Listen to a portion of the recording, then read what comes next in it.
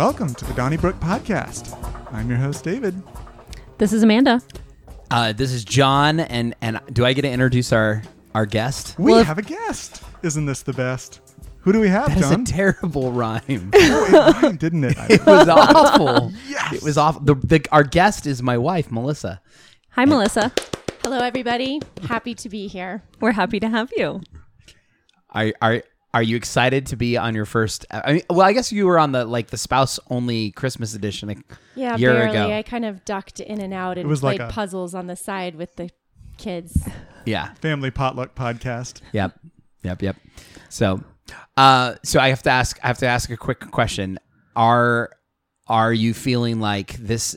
Are you coming to the table with a conversation in mind? Because we kind of waver back and forth when we do these things. Sometimes we come to the table and we have very specific things that we want to talk about. Like usually Amanda comes angry about something that needs to be resolved in the world. I like that characterization, John. Thank you. You're welcome. Yeah. And David usually comes with random things to offer, and then I usually come with no plan whatsoever. So I saw a movie this week. Yeah. Hey, exactly. I actually did see a movie this week, You saw which a is the movie? first time in this calendar year, and I think it's been almost 12 months since the last time. let me guess. I I went- slept In the through movie a movie theater? this week. You slept through a movie this week. Yes, I Well, did. But that's I did not sleep. I very was actually common at a for me. movie theater, so I didn't sleep in public. In game. In game. I guessed right. Nice job, John. Yep. So I've heard it characterized as 2 hours of mediocre and 20 minutes of epic. I actually think it's longer than that, although maybe that's just a skewed memory because it seemed like I was in that seat for a long time. Longer than 2 hours and 20 minutes? I don't know. Maybe That is a long movie. It I'm was checking. very the long. The movie is 3 hours and 1 minute. Oh but, my God. But, Okay, so It's yeah, the it was. Ten Commandments. But Amanda, It's been her. but Amanda, did you see the movie before Infinity War? No, Okay, so Wait. Back So up. why Back were even you at further. this movie? Back up even further. I got a free ticket. How many of the Okay. Avengers films have you seen? Like, I thought about it. dozen-ish? No, not that many. I've seen 3. okay. I've seen both of the Guardians of the Galaxy movies, Okay. and I also saw Thor Ragnarok the last time I was stuck on an airplane for 13 hours. okay, of all the Avenger movies, Thor Ragnarok is probably not the one to sink your teeth Well, into. I didn't pick what the Delta Airlines was showing. I just watched it. Yeah, well, And it okay. was I'm fun. just saying. Yes, it was kind of fun. Pretty Yeah. silly, but okay. So, but what I'm It's trying a to the point I'm trying to get superhero is, movie. Of is course, it was pretty silly. Endgame is not a movie to see on its own. You have if you don't fine. if you don't care about the characters, you might see it as It was as pretty clear which silly? characters I was supposed to care about. I mean, they signaled that pretty dramatically. heavily. but did you Like- care about them? Well, as much as I could care about anybody. Yeah, see, in a that's the movie. point. So, I loved what they did with Thor. that was pretty, That that made was me- that was that made that my was heart very happy. Stop it. pretty Stop great. it. Pretty Stop it. great. Okay. So I went to see it really late. I saw it at 10 o'clock, and I was worried that I would, be falling asleep. Didn't even think about it until the end of the movie. And Wait. realized- You went at 10. That means you got out at 1. Yes. I And went didn't at even think 7 about and it. got out at 10 and thought I stayed up really late on a Yeah. Friday night. Yeah. So, David, Really you late. enjoyed all 3 hours and 1 minute of it. I did. I loved it, and really, I'd never even thought about that I was sitting in the seat or how long it was taking until Did you have to go pee at any point? 3 hours is a long time to sit No, there. you have to game plan this. You have to be real careful. Real talk. Planet. She's going to be fine, folks. Nice. Ladies and gentlemen. We've got it. You know, this a couple of weeks ago for my sermon prep, I actually came across Marvel trivia. Stan Lee was interviewed last year, right? They were doing memorials for him because he passed away last year. And one of the interviews I heard was they asked him about why is it that superheroes always have these costumes that are just outlandish and spandex and colorful. And he's like, the truth is when I created the Fantastic Four, which is the first major character group that he introduced into the Marvel universe, is that the proper terminology? Yes, it is. Okay, thank you, nerd. And so he said that... Which is distinct from the Marvel Cinematic Universe, right? It's the same thing. Okay. Okay. Well, the comic Anyway. books and the Okay, never mind. It's Comic the books and the same movies thing. are not distinct properties. Maybe. Oh, okay. Immaterial. So Anyway. anyway, he basically said that when he created the Fantastic Four, he actually wanted them to be quote unquote normal. Right. And so they sent out like preview illustrated copies to a test market. And the reviews came back very positive. They said, we love it. We'll buy it forever. The only thing you have to do is put them into crazy costumes or else we're not interested. And he said, I don't know. I've never studied like the psychology of it, but for whatever reason, they expect their superheroes to be in costume. And extravagant costume. And now I use that to like contrast the fact that Jesus is walking on the road to Emmaus and he's in disguise and he's just another dude. Right. And that is how often Jesus enters our life is he is the superhero. That kind of makes sense to me though, because, okay, in my limited repertoire of TV shows and movies that I've seen, like I really enjoy the Buffy the Vampire Slayer series. Yeah, I know and it's kind of got a cult following, but I've never seen it. Yeah, and one of the things that's really kind of funny about it is clearly she's a superhero, but she's not a costumed superhero, and so Joss Whedon kind of plays with that tension between the perception of her. Is she going to be received like a superhero? Yeah, because she doesn't look like one. And so I think that's kind of an interesting. Yeah. Very interesting tension. Yeah, that and that definitely is. Anyway, that's off the topic. So you guys like the movie? Yes, I liked the movie. I thought that the narrative tension was very well done. That the story was resolved in an interesting and a narratively appropriate way. And what I mean by that is that the cost that was paid for the success of the plan that was designed was an appropriate. There was a balance there to the story where it was not things weren't too easy and they weren't too difficult. There seemed an appropriate balance between powers and necessity and the kinds of sacrifices that needed to be made. That seemed very well done. I totally agree with what you're saying. And to be vague, because I don't want to spoil the story for anybody, I was very worried about how they would resolve it in a successful way without making what happened feel cheap. Right. In the well, previous one. It seemed like the previous one ended on a very dark note. Right, and they were able to pull it off. Right. Just with some fabulous writing. And so I have not seen ideas. Infinity War or Endgame. I've seen a fair share of the Avengers films. I just haven't seen those yet. I think Infinity War is on. Is it on Prime now? I'm not sure. I heard it was on Netflix. Maybe I don't have yeah, Netflix. yeah. I'll see it. I mean, I'd like to see it before I see Endgame, but in my mind, like the pragmatic reality is they're going to have to kill some of these people off because Black Widow and Captain America can't have perfect abs forever, and they're all getting on in years. Amanda and I are like grinning and laughing. Well, somebody doesn't have perfect abs. Well, now you have to see it. And apparently, I'm onto a joke that I didn't even know I was onto. So half of our audience is laughing knowingly, and the other half is flinching because they're afraid of spoilers. Yep. Go watch the movie, people. Yeah. Okay. Well, sounds good. So having said all that, did you come, Melissa, prepared? Ready to rock and roll on your first ever? Did you come with a topic that just is searing? Well, I think that's far too pointed, John. Sorry. You need to go just like we always do when we're introducing a topic. So, have you done anything interesting lately? Oh, thank you. That was a really good segue. Yeah? That's a good, much smoother. So clunk. I had the privilege of volunteering for a conference this last weekend that I first attended with John. Was it 3 years ago or 4 years ago? 3, I guess. So it's a conference that our longtime friend Michelle Batten has brought by simulcast to Boise yearly, I think now for 5 years, something like that. And it's the topic is reaching kids from hard places. So primarily looking to how to interact with kids who are coming from foster care situations or reaching the needs of adoptive families. And the research was done down at TCU by Dr. Karen Purvis and Dr. David Cross, I believe.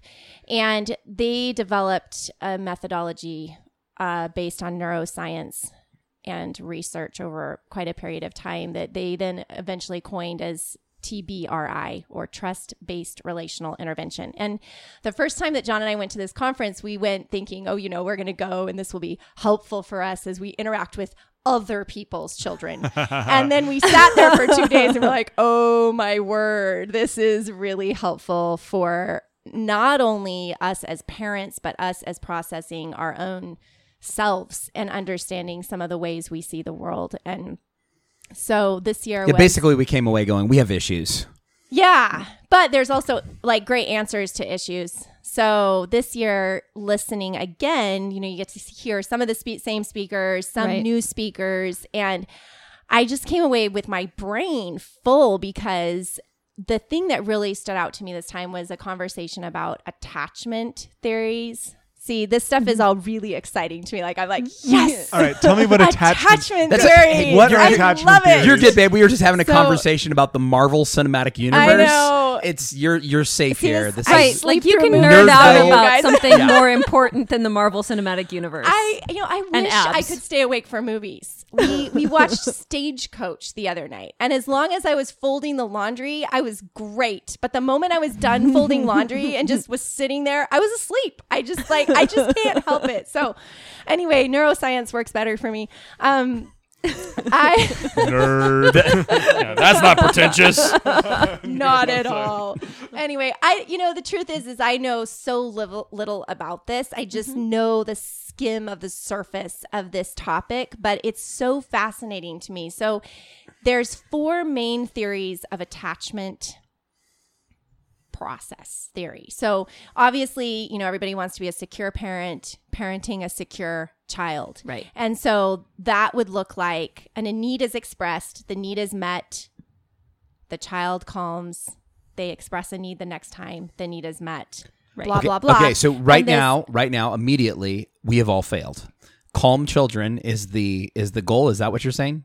Well, after the need is Because met, I spent the enough children- time with Right. our kids and your guys' kids. Wait a second. No, it's not. It's not. I'm feeling just targeted here. Total calmness, but this process of a body becoming dysregulated and then regulated Oh, okay, again, I and see. that this process, gone through thousands of times, beginning with infancy, works its way into adults who know how to identify their needs, have their needs met, and meet the needs of those around them. This is secure lives. Okay.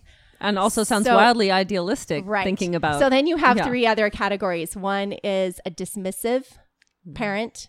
One is a disorganized parent. And one is an ambivalent parent.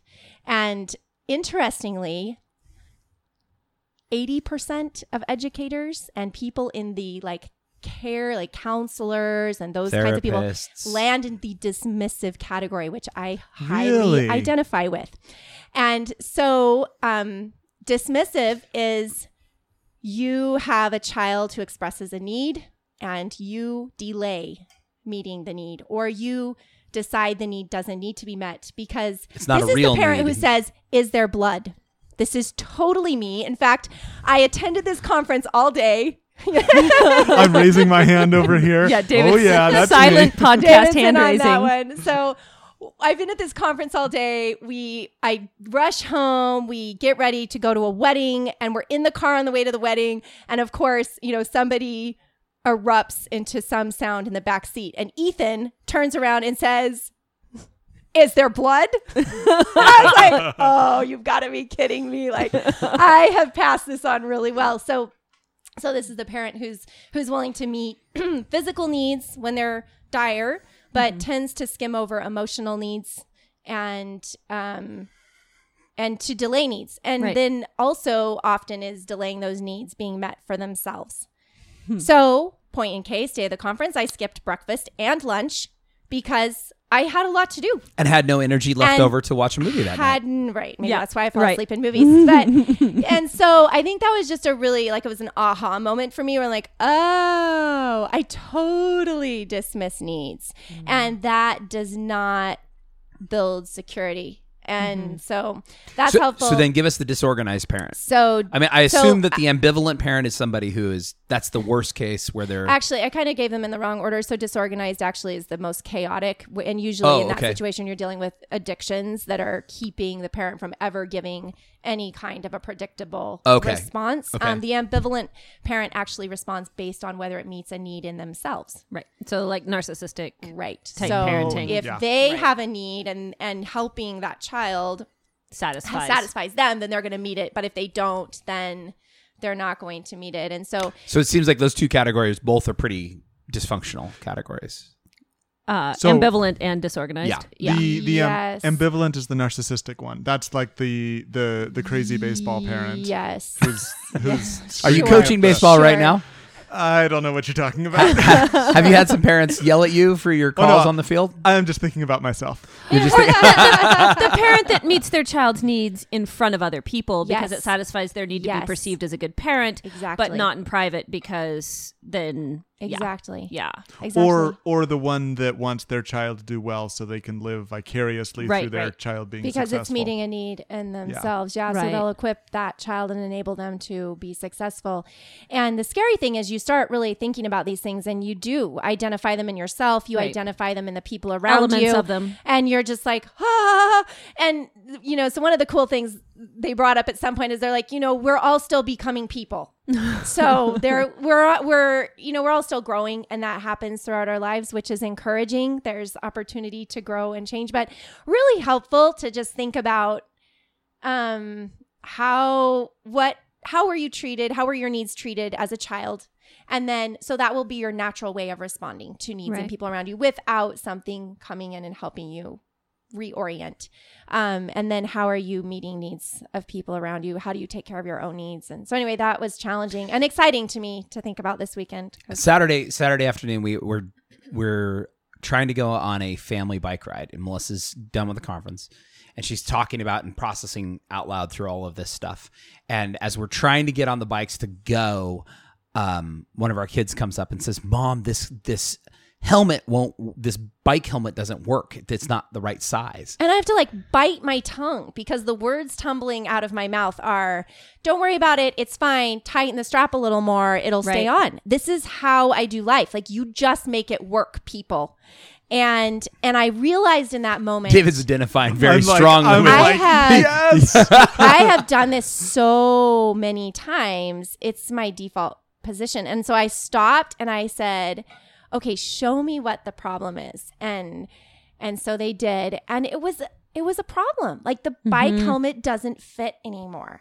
And so then John and I went to Costco later that evening, and he said, "Oh, look, there's bike helmets here." And then again, my first response is "Oh no, surely we could delay this till when? When do I want to delay it to? Why do I need to delay it?" It's just my default position. And so instead we got 3 bike helmets, which is really what we needed, brought them home. And then the kids are like, "Oh my goodness, you got them today. That's so amazing." And I thought I have to do this 500,000 more times in order to create security. Right. So Melissa, I'd like to go see Endgame tonight after we leave. Yes. After this podcast is over. Yes. I believe there is a 10 o'clock showing. Good. Well, go ahead. Well, so I'm just this is just the first thing that comes to mind. And I just want to hear you talk about how you process these kinds of things, because it sounds like that you're very excited about this revelation. But is it just me, or is it just really overwhelming sometimes to have that insight into a pattern and feel that sense that this has been going on for however many, and I didn't really want to know because now I know how wrong I've been. And to see it even in how I view God. Right. I realized on Sunday morning, because my brain's just in that cycle of processing this, I thought, oh my goodness, this is also my perception of God. I anticipate that he will be dismissive to Right. That's not a real problem, Melissa. me. Why are you praying about it? Right. Exactly. Yeah. I expect that he wants me to obey him. He wants me to move, to serve him. But that if I actually have emotions or concerns or doubts or needs about something, that kind of he sets those to the side, and I just need to push through. Right. And so, yes, it's a lot easier to not think about these things in a sense, Right. but also so helpful to be able to have new thoughts of ways of approaching relationships. Well, I think too, with things like that, where you become aware of your own issues, sometimes the way you learn about those kinds of things is through a really trying experience where you're like, I really, you just pointed out the fact that I suck and I really do suck. And sometimes it's helpful when you can just go, in a quiet moment or in a reflective time and go, this is a problem. Right. I need to address. I had one of these episodes here recently where I overstepped some boundaries on social media, and the person called me out on it. And even though I don't agree with what they posted on the social media platform, the way I interacted with them was inappropriate. And in those moments, you realize I have my own issues. I wish I would have. So then today I'm listening to a podcast and it's talking about exactly that issue, like how you engage with the outrage culture is really important. And I responded to what I found to be an outrageous article with outrage. Right. And that was jarring for me. So on the one hand, it is hard to look at yourself and go, oh, you look in that mirror and you go, oh, that's ugly. I wish I didn't have that pimple. But it's way worse to be walking around in public with a great big huge pimple and have somebody point at it and go, "Your pimple is ugly," and just so you can address it in private. I don't know. How do you feel about that, parents, Melissa? We see things in our kids that we think, why is this happening? Right. And then you're like, oh, that's who why. have they spent most of their life around? Exactly. And so even though it's hard to look those things in the face, I think in the long run, it's harder to not look them in the face. Absolutely. And it's good to be able to say, okay, so here's some reasons why this person is responding this way. Not to just heap all of it on yourself, but to say, I've played a role in the formation of this, and to be able to stand back and say, I can also play a role in deforming it or reforming it. Right. And seeing that go a new direction. So, David, the good news is she's going to be coming by your house and helping you and Mary Beth parent your children. Oh, right. And, no, not so no more dismissive parenting style. That's right. She's going to be taking notes. You've got it all figured out. You've been to a conference. You're an expert now. Yeah, everything. I used to say that we had 5 kids because I was a slow learner. Now that's funny on several levels. Yeah. Thank you, Randy. That was just recorded, wasn't it? Oh, here comes that E-tag. It can't be as bad as our last episode. Nope, not yet. Nope, not there yet. We got a ways to go. Yep. So, I don't know, David. What other interesting things are going on? See, here's the awkward segue. Clunk, clunk, clunk, clunk, clunk, clunk. Well, I am getting ready. I have my so I run a company, and all of my employees are remote. So I've never met any of them. And they're all coming to town next week, and we're going away together for a week, all the employees and I, for a week-long retreat. I so want to. Now, like the junior hire in me wants to show up and like, booby trap the hotel room. Like, yeah, exactly. So, throw toilet paper everywhere, and yeah, exactly. Did you say for a whole saran week? wrap the toilet? So we have an Airbnb, and we're going to be all at a house together, working and hanging out. Wow. Yeah. Wow. So how many people is this? So there's six of us. Okay. Yeah. So That's exciting. Yeah, it's going to Do be you really have fun. some team building things planned? Or We're going to go for a hike and Trust Falls. Yeah, totally. Definitely doing Trust Falls. Yep. No. But no, we're going to go for a hike. Paraglide. And Bungee jump. I was thinking, hey, it'd be fun Scuba to dive. go do what is the up in Garden Valley? There's a Zip line. zip line. Yeah, I want to do a zip line. We're They reading also have a your ropes hand course up there gestures. too. But like 3 of them are totally afraid of heights, so that's not really going to fly. Oh, Well, that's when you really, when you go through fear or experience, Yep. a lot of adrenaline, that's when you bond. So, Yep. surprise, Surprise. zip line. I'm your boss. You have to do it. And are This you is fixing required. all the meals? So we're gonna. Oh, yeah, that's a good question. Yeah, we're gonna eat together. We'll go out a few times, but yeah, we're gonna make food together. And Okay. You're making your famous garlic toast, right? With all the butter. I actually hadn't thought about the garlic toast. You I have got might, to make your but- famous garlic toast. But I hope none of them listen to the podcast because I am planning on doing a stuffed potatoes. Oh, I was going to say that next. twice baked potatoes. Yeah, Yep. the twice Yep. baked Do you potatoes. have any odd or unusual? I guess it's not even odd anymore that people would be vegan Oh, or right. Gluten-free. gluten free. I mean, it seems like there's Well, so the kind of the joke is that on the team, everyone's kind of really a bad influence on each other about eating badly. oh really Oh, so the And, buckets of ice cream kind of thing? Right, exactly. Although one of them was really on a real health kick, and a couple of them were trying to do diets, but I don't think any of that's going to be happening next week. I think we'll get some ice cream. party. Yeah. Very fun. So anyway, I'm real excited about it and have some surprises for them, and I don't know, I'm looking forward to it. Should be lots of fun. That's fun. Although poor my wife who has to watch all the kids at home. Oh, I was going to say, are you taking all 5 kids with you? Now that would be No, a that would different be a kind of bonding treat. exercise. Yeah. That'd be a different surprise. Yeah. Each employee gets assigned one Hollander child to to keep track of. That would be a team building experience. You get to level up. Let's see what kind of agility you have. Take care of this kid and work. Welcome to my world. Yeah, exactly. You'll appreciate me so much more after this week. So does Mary Beth get to sneak up there for a day at all, or No, not this time? Okay. Not this time. Nope. Okay. We were hoping to we were hoping that her mom would be able to come, but nope, she's got some other things Oh, planned. okay. So she'll be power momming it Okay. this week.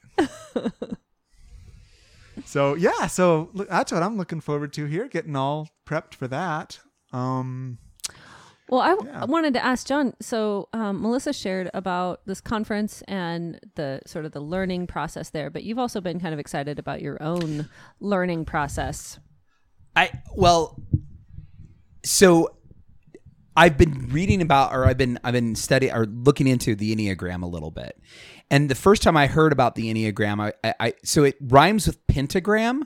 So automatically, Definitely sounds, satanic. it sounds bad. Evil. On first impression.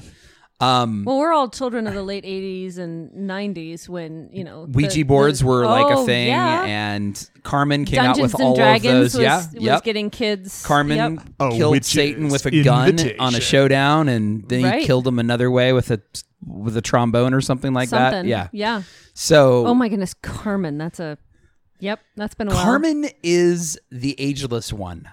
Really? I think Carman was actually 70 years old in the 80s and just Botoxed to the. So he still looks pretty young, is what you're saying? Yes. All right, He- I gotta Google this. you know what? There's the title for the podcast right there. Be like Carman. right. Well, maybe there was a different deal with the devil going down.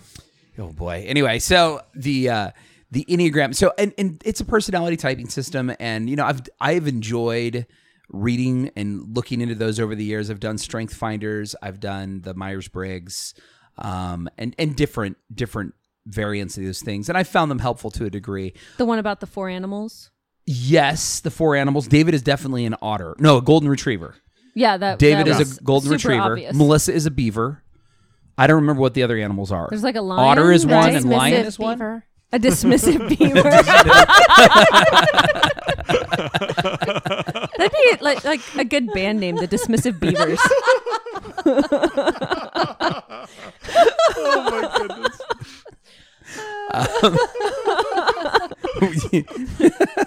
I don't even know how to follow that up. And so I'd read or heard about the Enneagram, and I'd read through it real quick with a brief description. And I was kind of like, well, maybe I'm this one or maybe I'm that one. I don't really see where I fall into this whole thing. And then, and this was a couple years ago. And then I heard a podcast with a musician talking about, he was just being interviewed. And he was talking about how he and his wife would have arguments and disagreements. And as he was talking, he's like, well, she's an Enneagram 9. And so when this and this and this happens, then she responds this way. And as he described it, I was like, that sounds like how I feel or how I respond when Melissa and I are having. But we never argue, so don't have an argument. Read anything into this. Well, because you're so dismissive that there is no need for meeting my needs. Yes, thank you. So the personality I have is called, it actually says is passive aggressive, which I think is what I just demonstrated right there. Masterclass. Yeah, exactly. Well done. So I read about it, and he just called it the Enneagram 9, and I didn't know, like, they all have these little nicknames and whatnot, and I hate the nickname, but it's called the Peacemaker, is often the nickname assigned to the Enneagram 9, and it's just been very interesting, and the value that I've found with it has been that there's definitely descriptions of like, these are your tendencies and these are your strengths, but it's been in the area of, to Melissa's point earlier, of weakness and what are the areas that you struggle with. So according to the way the Enneagram lays itself out, it says there are 3 personalities that struggle with anger. That's the way they respond emotionally. 2 of the personalities, when they respond angrily, they respond very loudly and very directly.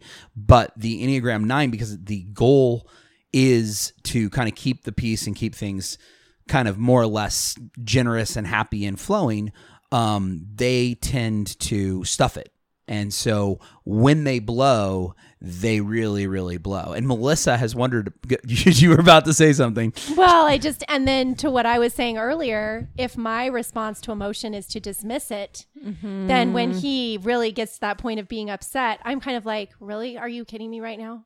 Like, this doesn't need to be that big of a deal. Right. And probably Get on with alone it. by itself, it probably doesn't. But in the context of all it's of the straw things that that breaks got the Exactly. camel's It back. still needs to be right.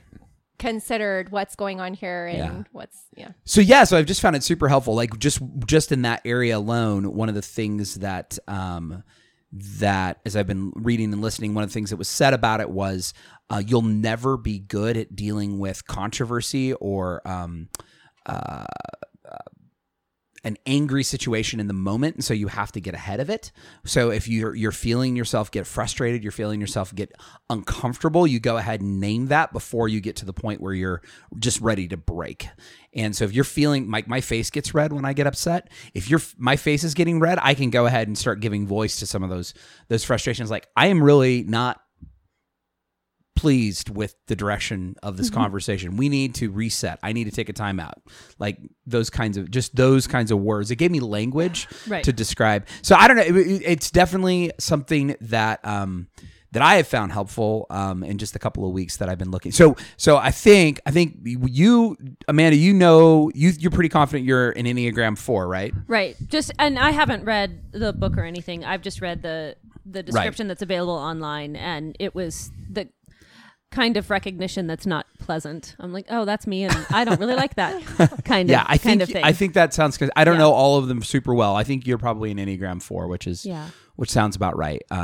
The 4 is the sensitive, introspective type, expressive, dramatic, self-absorbed, and temperamental. Sometimes called like an individualist or the romantic, where they're very that like the world kind of has to kind of is out to get them, but is also like really on the positive side is also like a really good, wonderful, unique beautiful place. And so, like the basic fear is that they have no identity or personal significance, and the basic desire is to find themselves and their significance and to create an identity.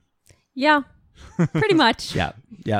So Reed, I think Melissa's a 1. We haven't actually delved into this too much.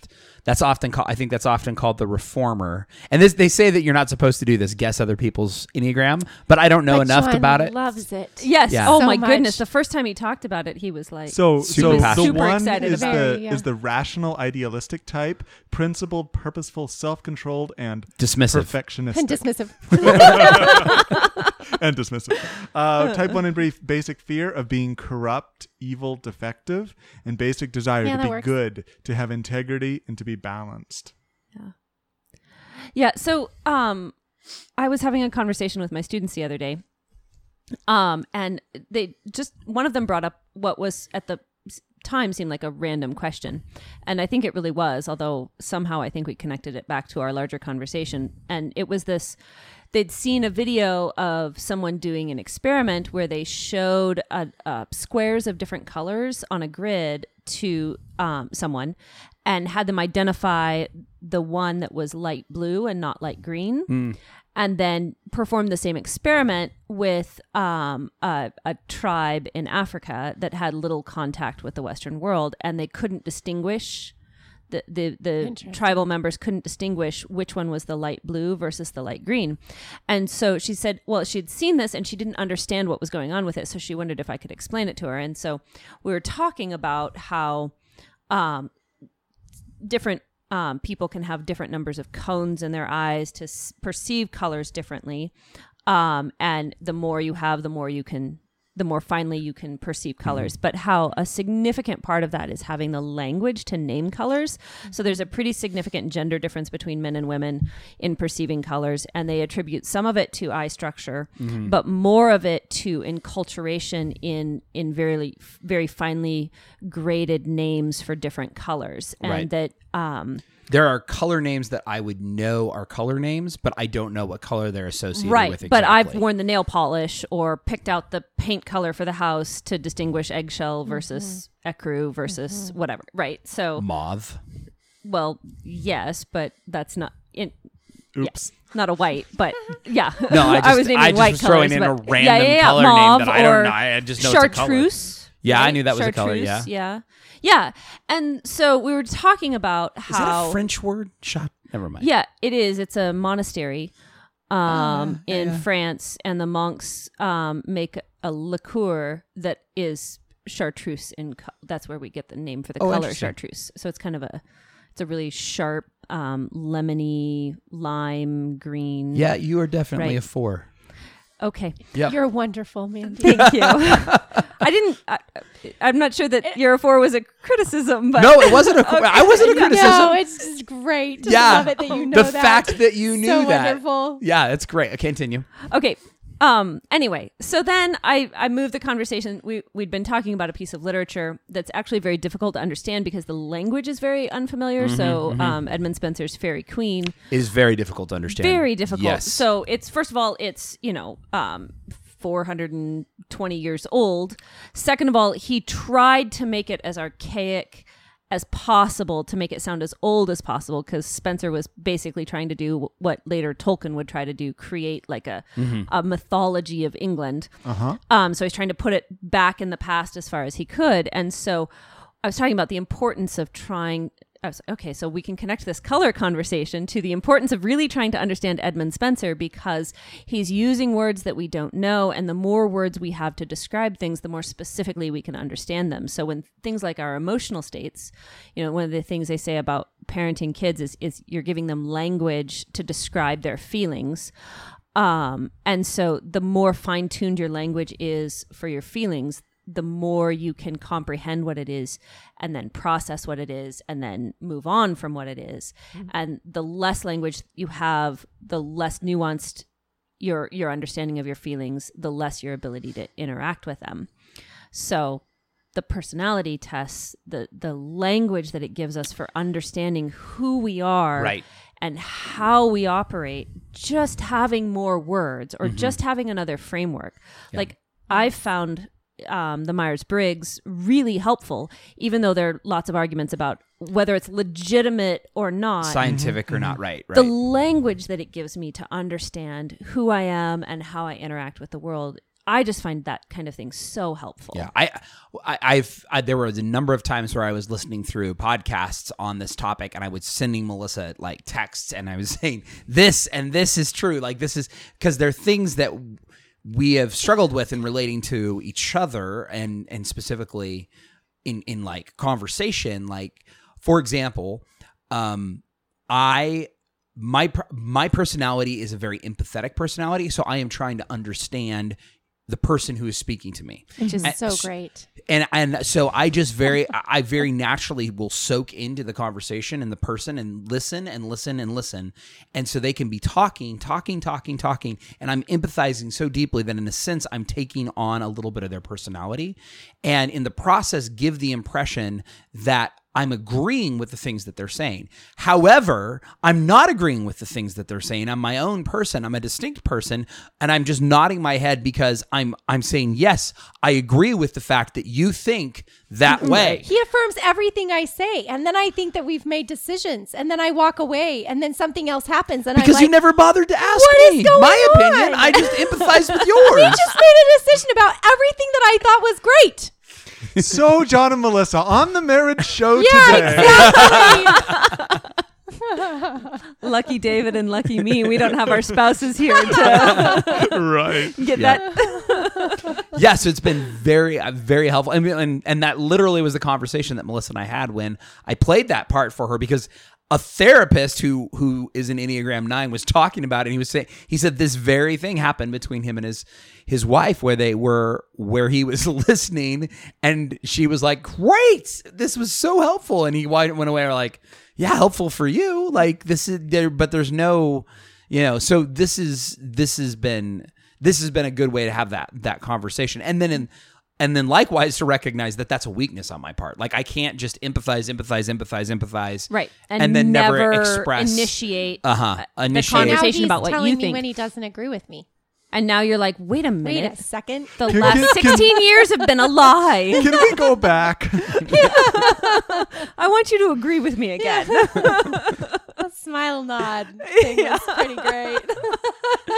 I got so distracted. I was reading about the number ones, and it says, like who these famous number ones are, and it's like Pope John Paul II and Jimmy Carter and Michelle Obama, and then there's Dr. Jack Kevorkian and Osama bin Laden. Well, so this is number ones.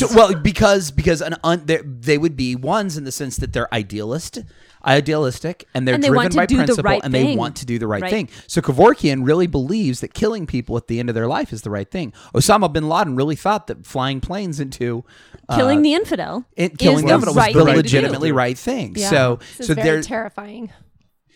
Well, it's John Paul II, a very good man. Okay, thank you. Yeah. Okay. Yeah. Now, what about David? Well, you're not supposed to guess what I people. know, but if But I we've already doing that. He guessed so me as a 4. exactly. no, you said yourself was a 4. I am agreeing You with your guessed guess. that I was a 4 before I ever said it. Okay, though. fine. We're I going was back right. to a conversation. So I was ago right. So or what do you think, something. David? Yeah. So Do the you know number enough? 7 is the enthusiast, the busy, variety-seeking type, spontaneous, versatile, acquisitive, and scattered. Do you identify with this? The basic fear is of being deprived. He dodged and in the pain. question. Oh yeah. I'm pretty sure I'm a 7. Basic desire to be satisfied and content to have their needs fulfilled. All the garlic toast you could ever need. Exactly. Looking chips. for interesting. Joe Biden, Sarah Palin, Richard Branson. You're off to a rough start, bud. Ted Turner, Elton John, Mick Jagger, Miley Cyrus, Britney Spears. My Dude, this is birthday a partner, horrible list. Russell Brand, Sacha Baron Cohen, Steven Spielberg. We didn't do a list of 9s and 4s. Yeah, what Now are the I'm 9s and curious. 4s? Yeah, let's do. Since you have to be identified with Britney With Spears Britney and Spears Miley and Cyrus. Russell Brand. All right, the number 4s, we've got. I'm terrified. Jackie Kennedy Onassis, Edgar Allan Poe, That makes sense. Virginia Woolf, Anne Frank. And Frank was 12. Tennessee Williams, J.D. Yeah, that's Salinger, reaching. Anne Rice, Frida Kahlo, Adolf Hitler. I don't have a unibrow.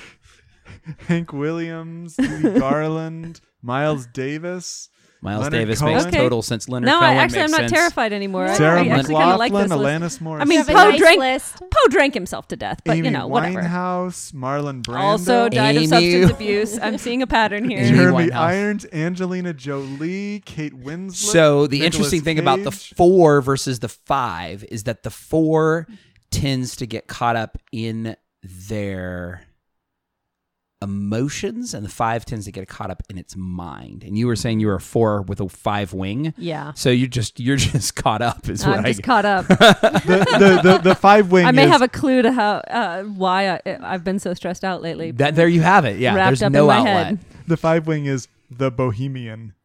Oh, maybe it's the 3 wing then, because three it was wing it is- was the I think you're a is 5. The aristocrat. I don't know. Now I'm because it was the think- aristocrat that I think the 5, but I'd have to read the more about the 3. bohemian. I don't The- think I'm a the type three bohemian. Oh, is you the totally achiever. are a bohemian. The basic fear is of being worthless, and the basic desire is to feel valuable and worthwhile. And that is You identify with that? very strongly. What's the What's- basic fear of the 5 wing? I don't think it goes that deep. Depends Okay. on what website you're on. On What does the 9 say? On the And- 5, the basic desire, the basic fear is being useless, helpless, and incapable, and the basic desire is to be capable and competent. Of the 5, Well, I would say that's somewhat true, but I think the worthless is more true. the 3, you kind of Yeah. more. What is the? All right, who are the so- famous Yeah. people Over for to the 9? nines. Yeah, got we some need to famous know people here. Who are you, John? We've got Queen Elizabeth II. You know what? Back up. Start with She's just give the awesome. description. Oh yeah, Give me so the description of the 9. Is, the easygoing, self-effacing type, receptive, reassuring, agreeable, and complacent. The peacemaker. The basic. See, I hate the fear- word complacent. I would. I hate a lot of my words too. I know. So if we're gonna go there, the basic fear is of loss and separation. The basic desire is to have inner stability and peace of mind. See, I think when I read the first time through and I read those 2 things, those are so vague in They could be nature. almost They could be anybody. almost anything. And so, like, I don't even know what that means. The 8 wing is a dreamer, and the 1 wing, or no, it's the referee, and the 1 wing is the dreamer. So if we're talking about the famous people. famous people, we have a lot of like leaders: Queen Elizabeth II, Princess Grace of Monaco. These are leaders who were Never born mind. into Yeah, their yeah, positions. never That doesn't mind. count. I Princess take it Grace back. was not born. Claude She married Monet, in. Norman Rockwell, Abraham Lincoln, Dwight D. Eisenhower, Gerald Ford, Ronald Reagan, George W. Bush, John F. Kennedy, Barack Obama. Colin Powell, Walter Cronk. No, he was a 1. Oh, really? Walter Cronkite, Carl Jung, Carl Rogers, Joseph Campbell, Walt Disney, Jim Henson, Garrison Keillor, Gloria Steinem, Tony Bennett, Ringo Starr, Carlos Santana, Janet At least I got a Jackson, Beatle out of the deal. Yeah, right. George Lucas, Ron Howard, Jimmy Stewart, Audrey Hepburn, Kevin Jimmy Costner, and Audrey. Morgan Freeman, Okay, all Matthew right, My all right, goodness. all right, all right. and I'm Whoopi It's a Goldberg. good list. Oh dear, just went down real quick. we had to fall off a cliff sometime. Fell way off the cliff. Oh, Zoe Deschanel. At least You know, it's this not is a good Kevorkian. question. If you had to be compared to one person, would you prefer Oh, my Miley goodness. Cyrus or Whoopi Goldberg?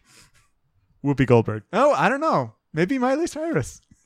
That's a That is a really interesting question. Sophie's choice. Wow.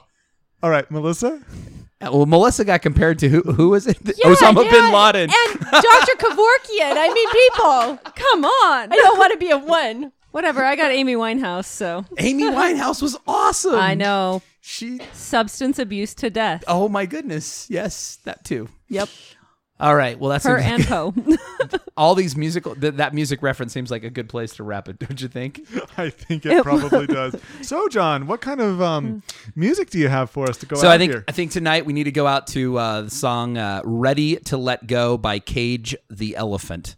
It's a good 4 Eneagram name right there. Cage the Elephant. I mean, I know I put on a few pounds this year, but my goodness. Thanks a lot, John. Maybe I'm not a peacemaker. Oh, well, this has been fun. Thanks, Melissa, for being here. This it was is great. lots of fun. Really good to have you. Yeah. Alrighty. Well, Thanks, everybody. We will see you next time. And now, cage the elephant.